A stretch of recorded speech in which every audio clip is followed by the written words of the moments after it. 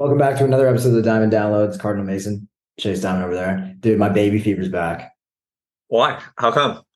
Bad, bad, bad, bad, bad. Dude, I saw this TikTok and I tweeted it and it got like 1,100 likes on my Twitter.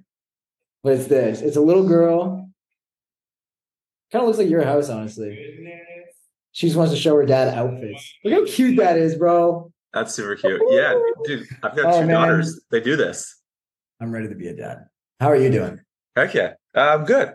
Dude, things are good. Getting ready to go out of town tomorrow for a few days to visit my grandparents. My brothers, I, and my dad are going, and we're kind of turning it into like a boys' golf trip as well, slash visiting the grandparents. So I'm excited. Oh yeah, man. Sounds good. All right, you want to jump into these? Let's do it. Okay. Biggest early entrepreneur L's. Do you remember taking it? I mean, I know the big ones, but like any like major rejections you got right at the beginning or times you really embarrassed yourself like early on in your career that you feel like sharing with the class today? Oh, dude, it's funny. I actually put a tweet out maybe a week or two ago that like part of the reason that I started my agency was because no agency would hire me. So there's like two reasons why I started. One is because my first job, I was so close to making six figures. I wanted to make six figures. And I figured out early on that agency and services was one way to do it. And at the same time, kind of through that exploration, I started applying to a bunch of agencies, hoping to pick up some side work or maybe a job that would pay me six figures. And no agencies would hire me. They literally like, you don't have an agency experience, so we won't hire you. And I always was like, damn, no agency is ever going to hire me because I have no agency experience. So I had the great idea just to start my own agency. Like, how hard could it be?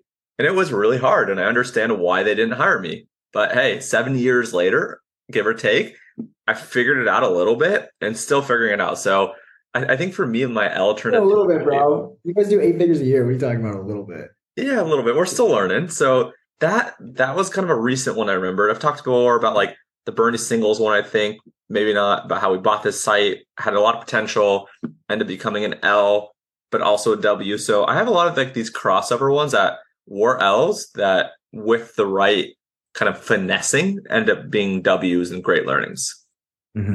Yeah, that's one thing that's interesting too, is like okay, so there's all these cliches in business. And I think we talk about this a lot where it's like we hear all these business cliches and then we realize that like we think they're corny and then we realize how true they are by going through it, right? Where it's like people always say like, oh, a failure teaches you more than winning ever will or success ever will or something like that. And you're always like, what does that even mean, bro? And then you realize that like the feeling of failing feels really bad. Yeah. Like being rejected or being embarrassed or like making yourself look dumb. That feels awful. And you'll do anything to avoid having that feeling again. And so it'll always stick with you. But like success is very fleeting, right? Where it's like on Monday, you have a good day and you feel successful. And then on Wednesday, you have a bad day and then everything sucks. You know what I mean? So I think all of those are like very formative. And like, This is one thing I try and tell students too, is like, I never want to like take too much of the failure away from them because then they're not going to learn anything meaningful. You know what I mean? So like when I was coaching my brother way back in the day, I did this when I was coaching Lutz, which is like a close buddy of mine. He's a wicked copywriter now. I did it again where I was like, dude, I don't want to tell you too much of the secrets because, you're not going to actually learn anything. Like you can't just like, I can't just tell you everything. You actually have to go through it. So like, it's kind of like being a parent where it's like, you have to let your kid fall off the bike a couple of times so they can learn how to ride. Yeah. And related but unrelated, over the weekend, this past weekend, there was a football game. There was TCU played against Boulder. I don't know if you care about it or saw it, but like Deion Sanders is the coach of Boulder and he has two kids. And the quarterback had been training with Tom Brady. Tom Brady's been helping him, giving him advice. And the quarterback had a record monster game. And he talked about like Tom Brady sent him a text saying, don't get too comfortable. Don't get too cocky. Like learn from the mistakes. And the moral was like, this guy broke school records. They had a huge upset, but Tom Brady's like, cool, that's great and all, but let's focus on the ways that we can improve and let's focus on where you failed. Don't just gloat and be too, connected to the win, the things you did well. So it was just kind of interesting, like whether it's sports or business or life, you obviously want to celebrate the wins, but not too long that you kind of ignore the losses. And Elon Musk, remember when he got named like the richest man in the world? he said something like, all right, cool, back to work. Like, I think he celebrated for like 30 seconds and then he was back to work. Yeah. Yeah, man. It's kind of cool how many parallels there are between like business and sports. I feel like billionaires are like the pro athletes, like Elon Musk is like Tom Brady. Yeah. And we're good at business, but like we're still like D1 high school. Like we're good. We get a varsity jacket, but like that's Yeah. pretty much, you know what I mean? We might not be going to yet. We still gotta put in some time and practice, but 100%. great stuff, man. Okay. Next one. Favorite business movie and why? Do you watch movies? I've watched some. I've got a couple of shows and movies that come to mind, but I'll let you go first on this one. Okay. So there's two that I like. And really just because like the thing that gets me going about business is yeah, it's cool to watch people make money, but also it's about like leadership and power. I think that's really cool. Like I love the position I'm at where I have a team that I need to lead. That's the most fulfilling thing in the world to me. Like the business is cool, but like I just like sort of leading from the front and working with my people and we're doing cool stuff, right? So I talked about this on another podcast where I said that like if I could like sort of give myself a movie character, like who would I be? I'd be Jordan Belfort. And I don't want people to think like I don't want people to think that I'm just like some basic business bro that watched Wolf of Wall Street and then all of a sudden just wanted to be a billionaire. Like it's not really like that. I've watched it like probably 10 times now. And every single time I'm fascinated by the way that Jordan Belfort can like lead a team. And so I love Wolf of Wall Street. I also love the lifestyle stuff. Like I don't go that crazy, but like I've had some weekends where it's like you could, you know, if I showed you a bunch of pictures from my weekend and then the movie, you wouldn't know which one's the movie. And I also like, I mean, dude, Goodfellas is a good one. Yeah. Where it's like it's not really about business. It kind of is, but it's about again, managing reputation and like managing competition. And it's still about leadership and power and stuff like that. And that's just fascinating to me. I just think it's cool. Heck yeah. Dude, those are good ones. My movie one, the first one that came to mind for me was The Big Short. I thought it was like a really interesting concept where like a few dudes, I think it was like one main guy, but a couple buddies, a couple friends, they just bet against the banks and they just bet against like the status quo. Like, you know, the banks were too big to fail. No one was saying this. These guys were seeing this crazy. And they just had so much conviction that they doubled down to the point where like a lot of people didn't end up liking them. So I just really like The Big Short for the fact that like if you have conviction in something, you've got to follow it to like the nth degree. So I'd say like that for movies. And then for like I guess like a TV series, I really like Succession. I don't know if you've seen it, but I love Succession because it has, you know, the family element. It has like the drama, it has like the lessons of building like a legacy company and then kind of the kids coming in. I don't know. I just really like all the different elements in play there, from like the type of businesses they built with like advertising and media companies to the family dynamics and kind of some of the intricacies. And I think a lot of that's probably like somewhat true on the lives of these really wealthy families that we don't get to see. So I thought it was just kind of an interesting, you know, kind of peeling back of like what the reality of some of these families could or maybe looks like. Mm-hmm. Dude, that's cool. Yeah, I watched like the first 5 or 6 episodes of Succession. I wasn't really super into it, but everyone says it's great. Is it actually good? Should I see it? Yeah, it's really good. I think you should give it a chance. It's really good. You ever watch Suits? Yeah, I watched it a long time ago. I like that as well. Oh yeah, I forgot you. So I keep forgetting you're older than me, and that like it came out in like what 2009 or something like that. So you were probably like watching it in 2009. Yeah, it came out in 2011. It looks like. Yeah, I was watching it in, I guess, Probably college. college. Right? Yeah, college. Yeah, I was watching it in high school, beginning of college. I watched a couple seasons in college, and I haven't stuck with it since. But great show. You're 30, bro. Are you 30? Yeah, I'm getting old. And one day I'll be 30, bro. Cool. Anyway, I always thought it was cool. Like, dude, when I was in high school watching that, I always thought it would be cool to be Harvey Specter. Yep. And so that's why I wanted to kind of be a lawyer. But then recently I've been watching it and I'm like, I'd rather be on the other side. Like, I'd rather hire a Harvey Specter, which I kind of did. My lawyer is kind of like Harvey Specter. Like, he's kind of a badass. I just think it's cool. Like, you have more power on the other side. Like, being a lawyer is cool, but like being like the hedge fund manager is way cooler. Yeah, it's interesting, dude. Like, what you watch as a kid obviously influences a lot of like what you want to be. And I also saw or heard something recently about like the way in which most kids are picking sports teams now is like whatever sports team they play the most in a video game. So like for whatever reason, if a team is really good, and I live in California, but the teams across the country, that might end up becoming my team because of video games. So just the way in which like people are inspired to work, like for you watching that show, wanting to become a lawyer at the time, and now realizing that like actually hiring a lawyer is probably cooler. And then just like kids, not even based off where they're raised, obviously that's a big part of it, but just the video games they play and the teams that they rep a lot is like the team that they live for. And then those things kind of get passed down to their kids. So it's just interesting how people like form opinions and habits based off of, I guess, culture. Absolutely. Go Bengals, by the way.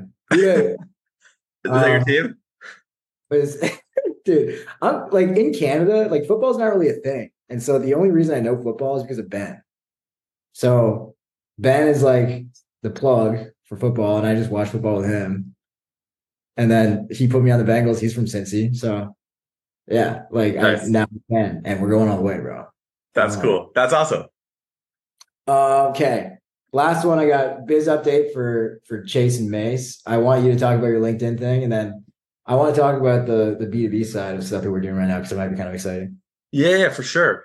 Yeah, dude. I mean, ever since we had that episode, I don't know, maybe a month ago, let's call it, you definitely kind of lit the fire to me. And I kind of said at the same time, the girl on my team was like, I need help. Like I need to hire people. So we're up to 3 people now, not including myself. So we've got 3 people from the Ukraine, these 3 women from the Ukraine that are amazing. And we're actually interviewing this week and next week a 4th person. So the team's growing, the service is growing.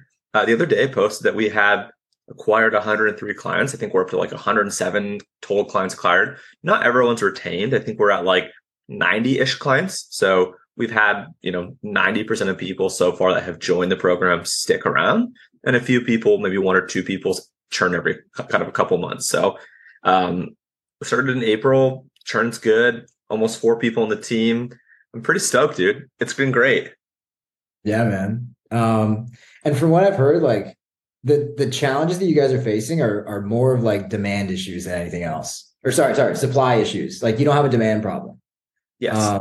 Where like most of the time businesses are like, how do I get more leads in? How do I get more customers? Whatever. Like you guys are kind of humming along, and you need to bring on more people to support the amount of people that want your thing.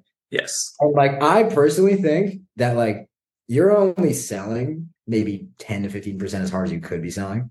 I know how, like, I know if there were no like technical restrictions, like, dude, we would shoot this thing up. It would be crazy. Like, I still want to do like some sort of JV. Like, I want to just like get in there and just do a webinar for you or something like that, because I would just entertain everybody.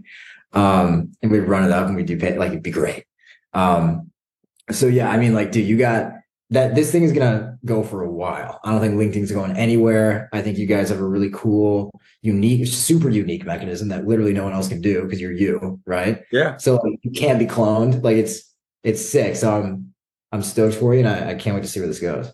Oh yeah, bro. Appreciate you. All right, well, let's hear your update. I'm dying to know yours. I kind of obviously know it, but I'm curious what you're going to share. Yeah. So this, I mean, I'm assuming this is mostly business owners who listen to this podcast. I know that we always talk about how we got some funny characters who love us, which I think is hilarious, because we got some people from my side and a lot of people from your side. And it's just like they're kind of meshing together, listening to us talk, and it's like a crossover episode every single week. It's